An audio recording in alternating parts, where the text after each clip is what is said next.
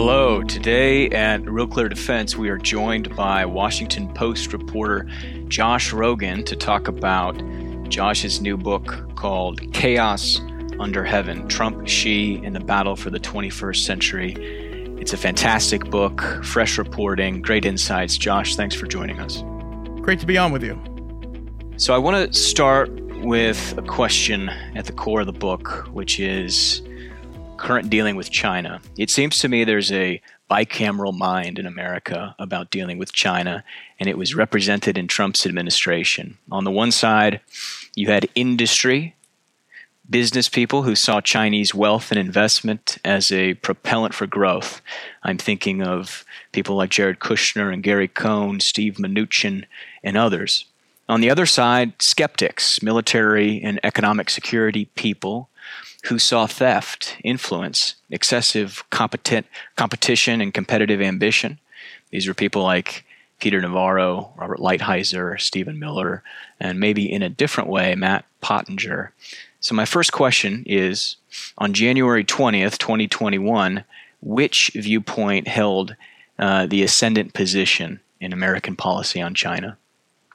Right. Thanks, John. Well, a lot to unpack there in your excellent setup. In my book, Chaos Under Heaven, I identify actually 5 or 6 different factions inside the Trump administration and the U.S. government on China when President Trump came into office quite unexpectedly in 2017. And you mentioned some of them, but let me just lay them out really quickly for you because I think it's really important, right? You had, a president who campaigned as a super hawk, who gave rallies promising to correct 40 years of what he saw as China taking advantage of the United States on trade. And that was part of the reason he got elected. And it's part of what President Trump, Donald Trump, has believed and written about for over 30 years. I read every book he claims to have written or co-authored, and the messages on that is amazingly consistent. And that is a reflection of the people who were on the Trump campaign at the time. And you named a couple of them, Peter Navarro, Steve Bannon, and Stephen Miller. Now, when they got into the administration, formed a group, what I call the Super Hawks, right? These are people who believed that, we have to take down the CCP because they represent an existential threat to our security and our way of life. And, that was expected. That's what the Chinese feared, but that was if you had watched the campaign, you would have thought that would have been the policy. But what happened was they were quickly sidelined. Okay. And the policy was handed off to another group that you mentioned, which was the Wall Street clique, the Jared Kushner, Steve Mnuchin, at that time, Gary Cohns of the world, including Wilbur Ross, although Ross is a complicated figure in the story. But they were not the only players in town. They were given the ball. But then you had another group that I call the hardliners. Now, these were national security and intelligence officials like Matt Pottinger, who you mentioned, who at the time was working for Mike Flynn. I put Vice President Pence in this category, later Mike Pompeo and John Bolton, and then later Robert O'Brien. And these were people who didn't want to blow up the relationship like Steve Bannon, but they wanted to reset it on new terms, correct what they saw as a status quo that had been badly disrupted by American negligence to the rising threat coming from the CCP's actions and behavior. Then you had the axis of adults. Now, these were the military guys like Jim Mattis and John Kelly and in a sense, Rex Tillerson, who thought that their job was to keep the crazy president from driving the car off the road, right? And they were hawkish on national security stuff, but they didn't agree with the Super Hawks economic policy. They were basically free traders. These are creatures of Washington, right? The old sacred cows of D.C. that all of us journalists have known for all these times. They eventually all cycled out because they pissed off President Trump or whatever, right? And then you had the bureaucrats, and this is really important too, because the bureaucrats didn't like the Trump people, and they're resisting a tougher China policy because it's what they've known for these last 40 years. It's what they've been working on. They formed assorted alliances that changed over time based on overlapping interests. And that kind of complexity is what was really lost during the reporting at the time because of the fog of war and the Twitter feeds and the propaganda and all of that stuff. And that's what the book aims to do. It aims to go back and tell the nuanced, complicated, multi-leveled, true story of how the United States changed its foreign policy towards a more competitive and confrontational position towards China. And to get to your question, finally, the answer is that change has been preserved to a large degree by the Biden administration for a number of really important reasons. One is because, what you said, there's bipartisan consensus in Congress that we need a tougher approach, a more focused on confronting the Chinese Communist Party and its malevolent behavior and less focused on engagement. And then you had the Biden administration's top Asian official, Kurt Campbell, say as much. He said the era of engagement is over.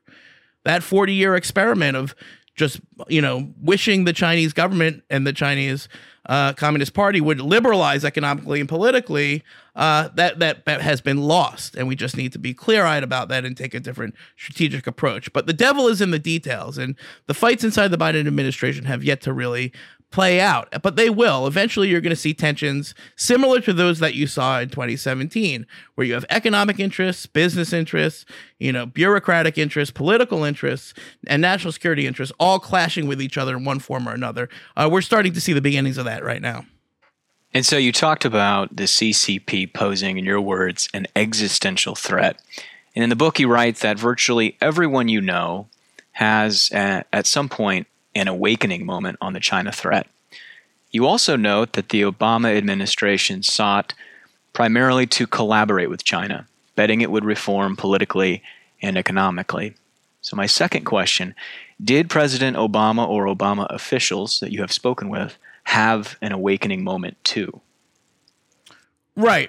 And, this awakening idea didn't come from me. This is as I'm talking to people for the book, and primarily not the China hands, right? If you talk to the China experts at think tanks around DC, they'll always say the same thing. Of course, we knew that this was a risky endeavor, engaging the CCP in the hopes that they would liberalize. And yes, we understood that was, maybe wouldn't work out. And they could paint you a story about how it wasn't a failed policy, but that's different from the rest of the world. And, around Washington first, starting in the national security community, the intelligence communities, but then expanding to other areas of American society, what I witnessed in my reporting was that these discussions, this discussion we're having right now, you and me, John, about how to deal with a China and a Chinese Communist Party that's increasingly powerful and increasingly using that power in ways that are problematic to our lives.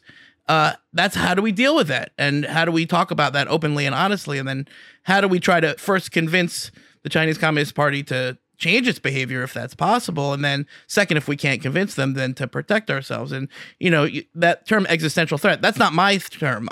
I was using that to describe the Superhawks. To be perfectly clear, that's not my view. My view is that we need to find a new balance of power with China such that we can both live together, such that we both avoid the conflict that neither side is actually seeking. But what I add to that and what I argue in the book essentially is that the way to make the situation is more dangerous is by ignoring the problem.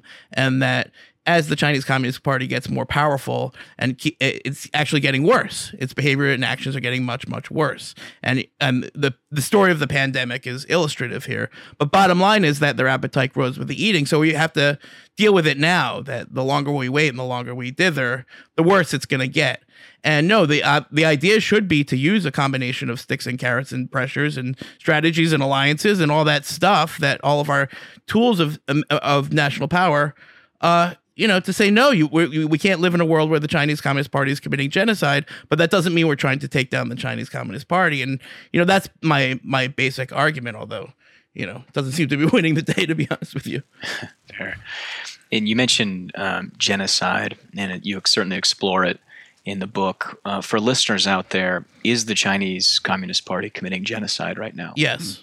Yes. And, and I mean, listen, yes, one of the main things that the Chinese Communist Party is doing right now is promoting a particularly pernicious version of genocide denial, right?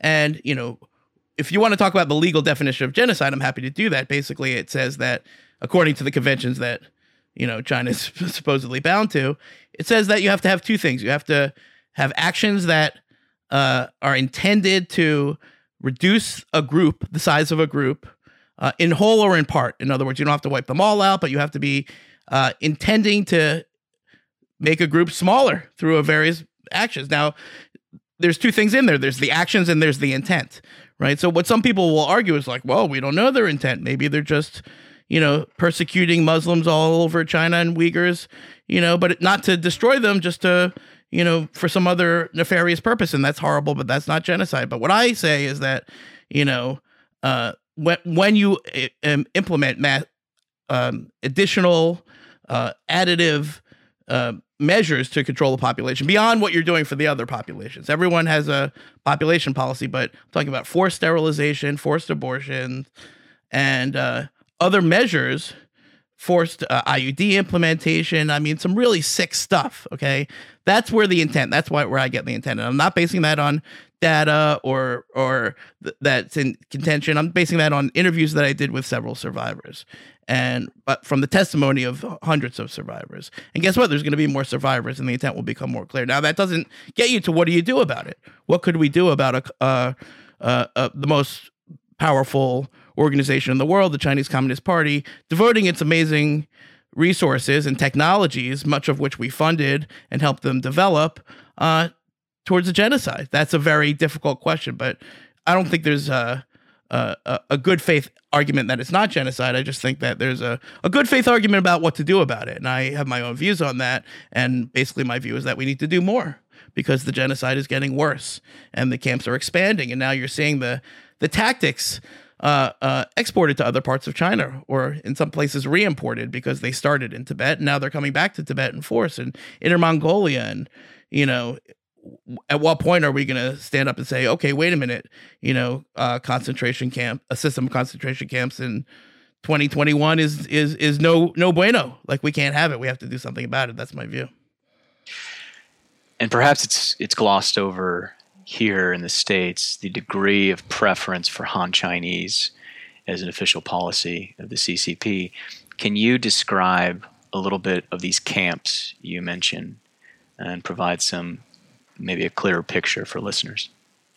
Yeah, I mean, it's a complicated story because there are a rich tapestry of different ethnic groups that have lived in what's now defined as modern China for hundreds of years, with varying levels of persecution and or assimilation and or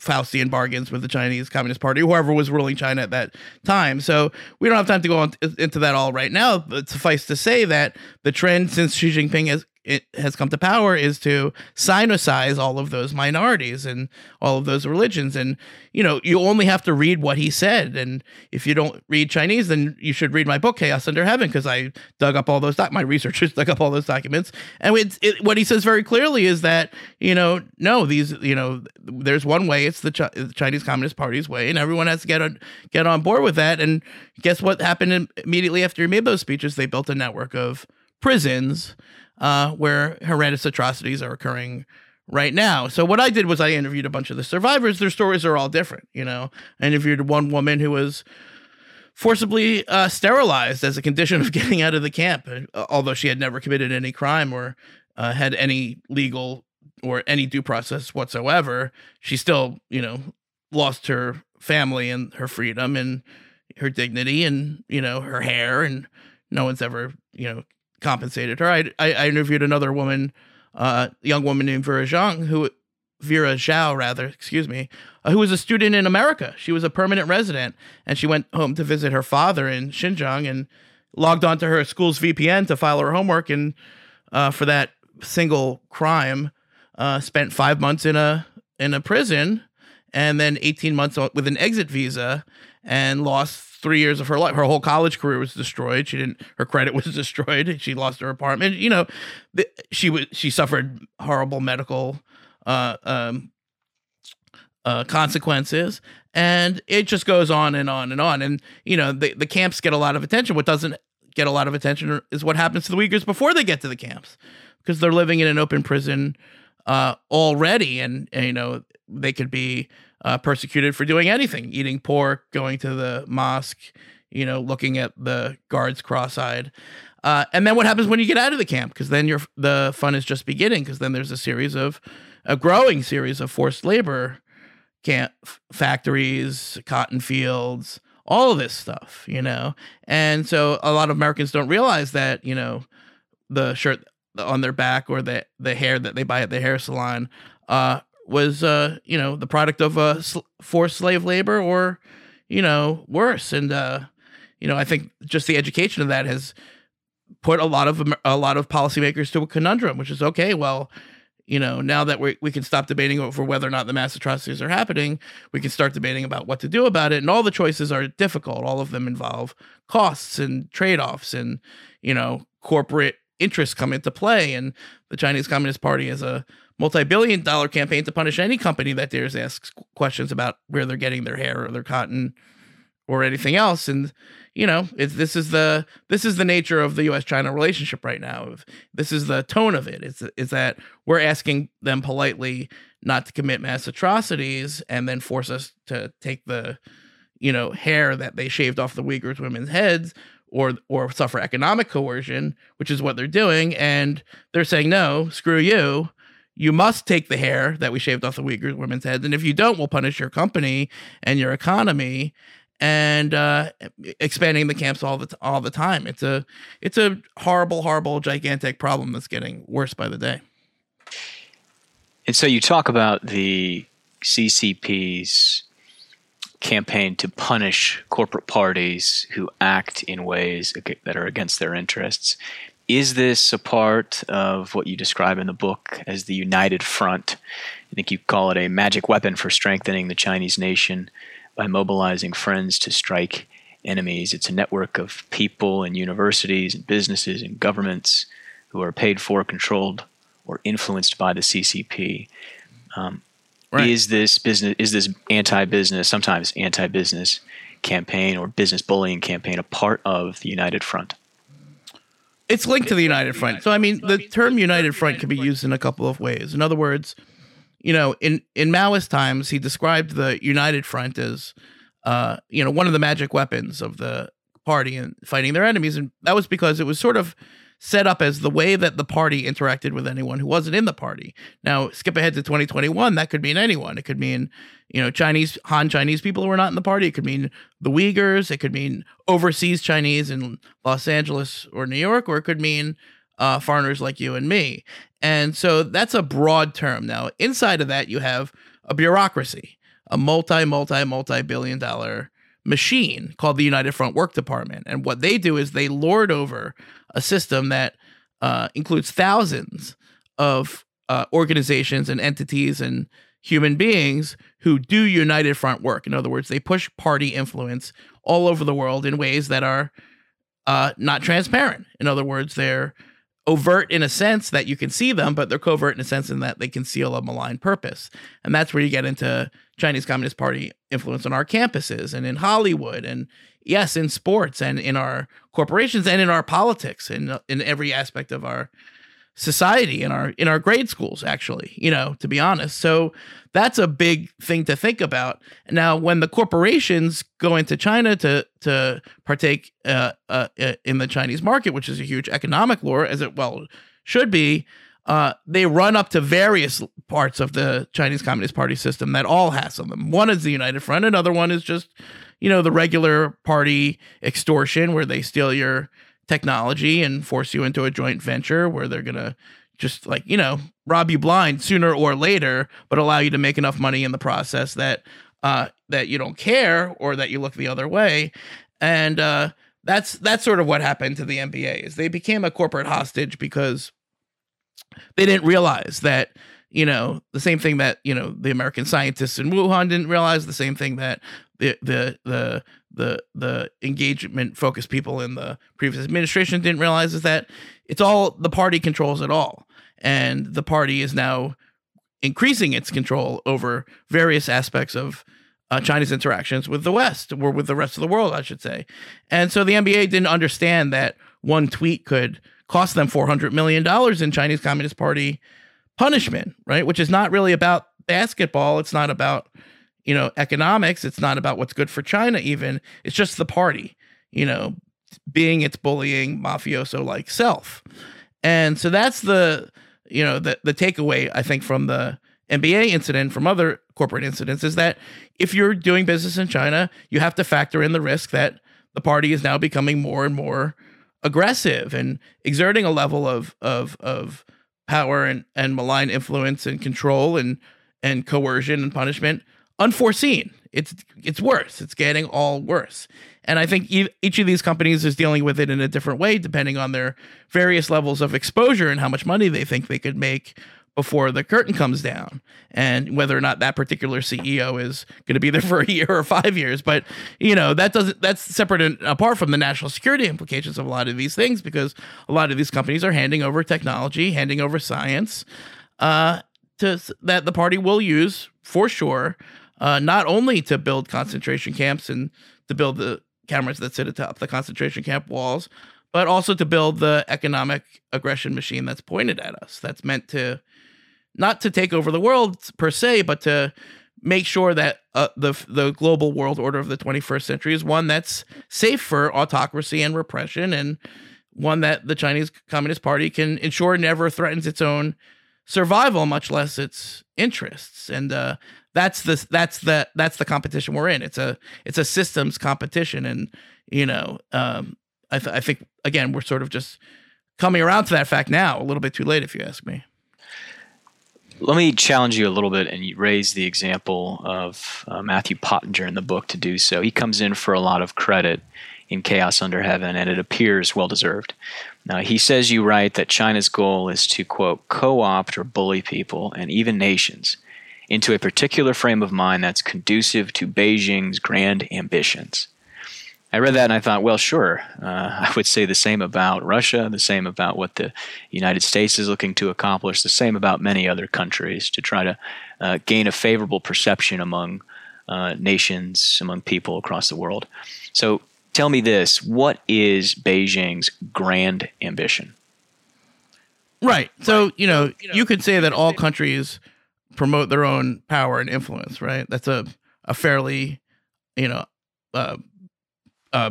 obvious thing to say. So it's a fair question to say, okay, well, what makes this challenge different? And it's easy to say that that's because of the character of the Chinese Communist Party, but it's actually a number of things. The part of it is the fact that the Chinese Communist Party has intentionally and quite skillfully sought to shape a world order that is actually a direct threat to our interests and our values, in the sense that it's a world order where genocides can take place, where economic rules of the road disappear, where oversight and transparency of things like labs that work on dangerous viruses are totally impossible.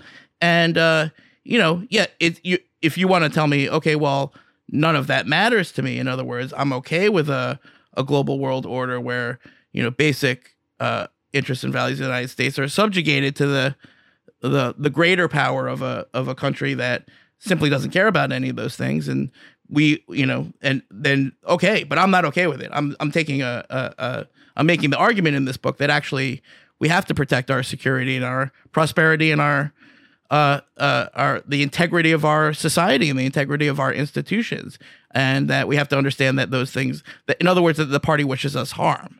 It's not just, and if we can get back to a fair competition, I think that's exactly what Pottinger would say, is that, again, it's not about bringing down China. It's not about a Cold War. It's not about a hot war.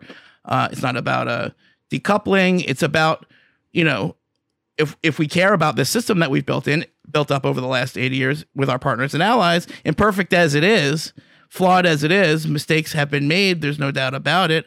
I'm not defending every aspect of the liberal international world order, or whatever you want to call it, but that there is something worse that China has planned for our international world order, and it's going to suck if that wins, because our lives will be affected. In other words, it's not just about who gets the African soccer stadium contract. We'll be living in a world where, in our country, we no longer enjoy the security, prosperity, and freedoms that we like. And I like our country and I like our way of life, so I think that's worth defending. And if you disagree with that, well, then that's okay, because we live in a country where that's possible, unlike China. But that wasn't really your question, or maybe I did answer your question. You tell me. What's their grand ambition? Their grand ambition is to create a world where no one can stop them from doing all of the horrible stuff that they're doing, but also a world where, in other words, instead of us shaping them, which was what we thought we were doing, where they shape us. And where nobody in America can tweet about Hong Kong ever again. Okay, I can't, like, where we can't have free discussion and free commerce because the party will tell us what's okay and what's not okay. That's a little different. And then, of course, their own economic expansion and the expansion of the party's power and influence, which again, I guess you could say is like their right to pursue, but it doesn't mean I have to accede to it. Can you name a perhaps business or a country that has been most properly, from China's perspective, affected by this policy, where they have succeeded in effectuating their policy? You mean that's totally compromised by CCP influence? If not totally compromised, relatively compromised. There's a ton of them. Cambodia, Pakistan, Chinese power and influence in Africa is real. In Latin America, increasing all the time, in ways that I think are very problematic. Not just for us, but for those countries as well. In other words, for me as a columnist, it's not just about America. Hell yeah, it's about the right of the individual. In the human sense, the path of the Enlightenment, the idea that human beings have agency and that we have rights, and that those rights are ours. They're not given to us by a party or a king or even a president or a Congress. That we were born with them, and that all people who believe in that should support each other in that goal, because that's the moral and ethical way to set up any set of communities. Now, if you believe that, then you have to look at all these countries where China is promoting illiberal values, and where their influence is causing more corruption and economic and ecological degradation, and having a negative effect on those countries in that sense, and where they're also exporting their model. In other words, the suite of technologies that allows them to control their own people, to keep them down, to make them nothing more than chattel of the party state, and for them to make that into a plug and play box of tools that they can give to any tin pot dictator in the world. Well, again, from a position as small L liberal, not liberal in the American political sense, but as someone who believes in individual liberty and freedom and human rights and democracy, which are things that I'm happy to say that I am for, then China's expansion is very malign for those countries as well. And we shouldn't just care about that because that makes them worse markets for Nike or for, Samsung, but because there are billions of human beings who are suffering and whose lives hang in the balance. So that's what I think the stakes are, and, when you hear somebody like Joe Biden talk about like autocracies versus democracies, well, it's kind of like, it sounds like a catchphrase, but, take away the government system. And let me just argue to the listeners who are on this podcast right now that forget about the political systems, even forget about, America versus China, if you believe in, the idea that of human dignity, well, then you should look at the Chinese Communist Party and realize that they don't, and that that's a problem that we can't afford to ignore, not as Americans but as human beings. And so, even before China manages to accomplish this objective of commandeering our decision-making ability, commandeering our free will in a way, they can bind us up in so many inconsistencies among ourselves that we really lose sight of the threat, the competitive threat. And you write about this in your book. You talk how President Trump ran against what he called China's corrupt business practices, yet he had his ties and merchandise made in China. You talked about Commerce Secretary Wilbur Ross, who had a complicated and changing relationship with this issue. But his apartment in New York City was filled with millions of dollars in Chinese artwork, even though he kind of came into the debate on the side of Wall Street. You even talk about Bill Gertz, very esteemed defense reporter, who's written a number of books identifying the China threat, and yet he came into some trouble for accepting $100,000 in loans from someone affiliated with a CCP faction rival to Xi. What do all of these inconsistencies tell us about our relationship with China? It's a great question, actually. I don't think anyone's ever quite put it to me that way. It strikes me in two ways. One is that, a lot of what's going on in the U.S.-China relationship is about we have competing interests. In our society, we have complicated interests, and sometimes even inside of our institutions, our values and our interests are not as cut and dry as we like to think they are. For example, in academia, we want, open collaboration as it's one of our principles, but we also want academic freedom free from interference. And those two things can be opposed to each other. In the business community, it's the same thing. We want to have ties with China. We want to have trade. We want to have connections to the Chinese people. We don't want to, our country to become the thing that we're fighting. We don't want to become a closed xenophobic society. We want to keep all business going. At the same time, it seems like we have a problem when they weaponize our economic engagement against us. So I think that's part of it. A big part of it, actually, is that, these are very complicated issues and there are no easy solutions.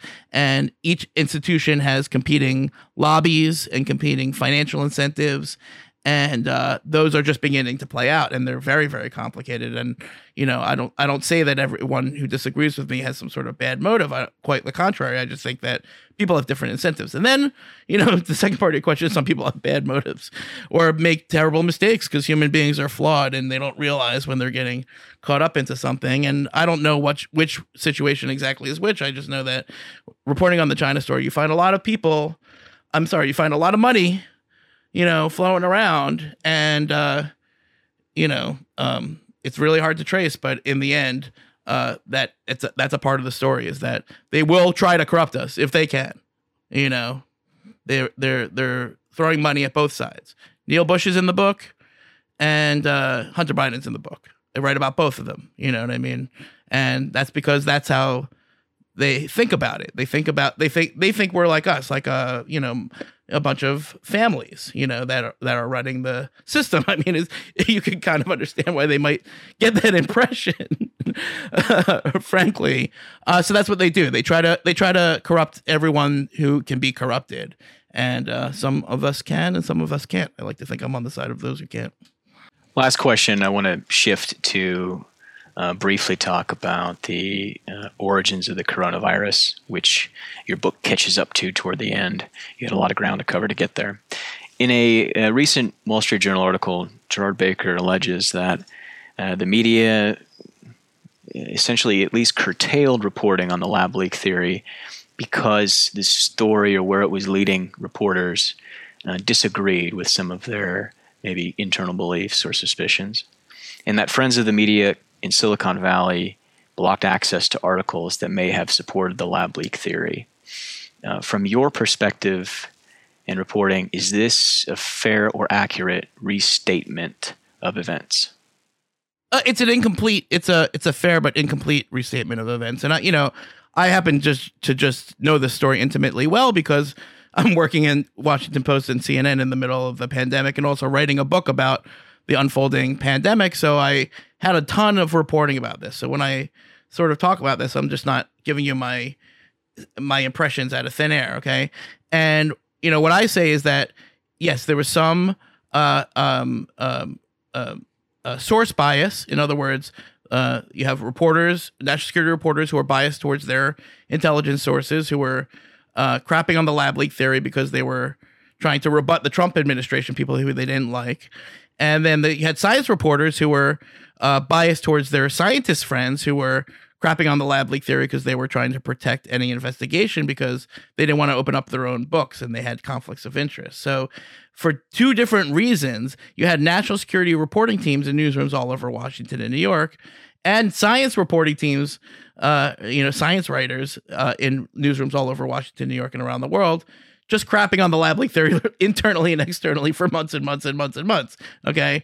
And then some of it was, they didn't want Trump to be right. And some of it was groupthink, and some of it was incompetence. And that's the other thing about our institutions that, I know, John, people think all these institutions everyone's doing everything intentionally, but a lot of it is just people who are not very good at their jobs. I hate to break this to the people. It's usually not a conspiracy. It's usually just groupthink reporters. Washington journalism is like a game of 7-year-olds playing soccer. They kick the ball over here, everybody runs over there, then the ball gets kicked back and everybody runs back.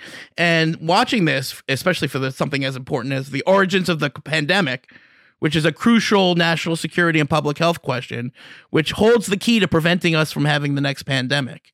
In other words, it's not a political issue, it's not a media issue, it's not it's a forensic issue. It's a historical fact how we got into this mess that we need to figure out best we can. And so as I'm writing my book in quarantine in my basement and watching everyone just screw up the story over and over and over again, I did what I could, which is to keep reporting it out, right? The way that I was taught. And if you look in the book, I filed that chapter in August. I think it holds up. That's not to pat myself on the back. That's just to say that you didn't have to be Kreskin to figure out that this was a real possibility last year. You didn't have to be a rocket scientist. You didn't even have to be a virologist, although the biggest virologist in the U.S. government at the time, Robert Redfield, said it came from the lab. But let's put that to the side for 1 second. My point is that the lab leak theory was always plausible. There were always a lot of people who thought it was plausible for a number of crazy reasons, including the things that Baker mentioned in that piece, or the things that the 100 other hot takes on how the media screwed up the lab leak story speculate about. Because you want an explanation, I'll send you 10 hot takes that validate your explanation, but they're all incomplete because it was complicated, because it was all of these things. And so I think the media has yet to come to a reckoning over how it screwed up this badly, because then they got to the point where they're like, oh wait, the president of the United States, Joe Biden, says it's a possibility, and he can't be in a conspiracy with Donald Trump and going, because that doesn't make any sense. So I guess it's not a conspiracy, because then once Biden endorsed the possibility and set his people to actually investigate it for once, everyone's like, oh, well, I guess it can't be a conspiracy, because then you would have to believe that Joe Biden is in on the conspiracy, right? And that's crazy. Okay, so it can't be a conspiracy theory, right? So then they're like, oh shit, I bet we better report on this all of a sudden. And then you had a scramble, all right? And then all the media's like, oh, I found this thing about 3 sick researchers. And I was like, oh, well, yeah, that's a good detail. I remember when I read that in Australian news in March, you know what I mean? But thanks, Wall Street Journal, for re-reporting it and pretending it's a scoop. And then the New York Times reports that the intelligence community didn't look at their own computers for the lab. They had a bunch of lab data. They never did the analysis. In 18 months, they never did it. And I was like, what the hell were they doing for 18 months? And how dare they leak to all these newspapers that there's no evidence when they didn't even look at their own computers, which could hold a bunch of evidence, And then the scientists who were the best friends of the lab and the people who had built up this whole industry of virus research, the industry of collecting dangerous viruses and playing around with them, whose entire industry would be destroyed, or at least severely changed, if the lab leak theory were to be true, found to be true. And I'm not saying we know it's true. Standard disclaimer. I'm just saying we need to check it out. And it's the same thing I say in the book. It's the same thing I'm saying to you right now. Same thing I'll say in a year until we check it out, is that I'm not saying it's true. I'm just saying we can't rule it out, so we have to check it out. And anyone who tells you we shouldn't check it out, or has been telling you that for a year, you should take a look at why they're saying that, because they probably have a reason. It might be because they're scientists who are connected to that research and they have a conflict of interest that they didn't disclose, and then they used to trick a lot of gullible reporters into writing the wrong thing for a year. And, that's all backwards looking. And, if you want to talk about like whose hot take is closer than the other person's hot take on why the media and the intelligence community and the scientific community and the government all screwed up this investigation through negligence and naivete and not understanding the way the Chinese system works, we could do a whole podcast on that, but I'd rather look forward, because that's actually the much more important picture, because we still don't have an investigation. The 90-day Biden, hopefully the intelligence guys will look at their own computers. That would be nice, but that can't be the end all and be all. And there's a very good reason for that, is because there's an intelligence failure here that has to be investigated by someone who's not the intelligence community. And also, this network of risky labs in China that won't let us into the lab even when there's a pandemic, well, we're going to have to rethink how we deal with those, whether we find the smoking gun or not. So we're going to have at some point, I'm guessing, I'm hoping, I'm praying, I'm begging, an honest conversation about how we change policy and our systems to respond to the biggest tragedy in human history that we're still living through, by the way, that in most countries is still getting worse, by the way. And we can't have it because we're caught up in our own, well, did they have Trump derangement syndrome, or were they just stupid? The answer is some of both. Okay. If that's your question, the answer is both. Okay. But I'm more focused now on, okay, well, now can we start the investigation, and how do we do that? And what pressures do we need to bring to bear? And don't tell me that, oh, well, China won't allow the investigation, so we can't do the investigation, because there's no situation in which a defendant would be allowed to say, no, you can't investigate me. And the prosecutor would be like, okay, that would be crazy. Okay. And don't tell me it's going to be difficult because you know what? If 590,000 dead Americans doesn't require something difficult, doesn't justify doing something difficult, what would? Okay. Can you imagine, John? I know this is going to be the end. So this is the thought I want to leave your readers on, your listeners with. Can you imagine after 9/11, 5,000 dead Americans, worst terrorist attack on our soil in quite a long time. Can you imagine if they had said, instead of having 9/11, they had said, hey, Al-Qaeda, can we please have all the information? Al-Qaeda said no. And we said, okay, forget about it. Let's go on with our day, and we'll make no changes to our government to recognize the fact that we had this horrible, horrible tragedy because Al-Qaeda said they wouldn't let us in the caves and, it's really too difficult and, it's becoming political. No, that would have been crazy, right? You would never have said that to Americans, right? This is 598,000 dead Americans, so 100 times more than 9/11, and there's no investigation. There is none. And there's a COVID committee in Congress that's not covering the origin. It's not part of their mandate. How is that possible? So I would say to all my friends in the media and the intelligence community and government and Congress is that, like, yes, everyone failed. No one bathed themselves in glory during the 2020 pandemic. All of our systems failed, except for the first responders, who are really the only true heroes. Everyone, the scientific community, the intelligence community, the media, the government, Congress, we all failed, okay? But here's the good news. It's not too late. We still have to investigate. We still have to find out what happened. It's an urgent national security and public health issue. It's more important than politics. It's literally a matter of life and death. The book is Chaos Under Heaven by Josh Rogin. Josh, thanks for joining Real Clear Defense. Anytime.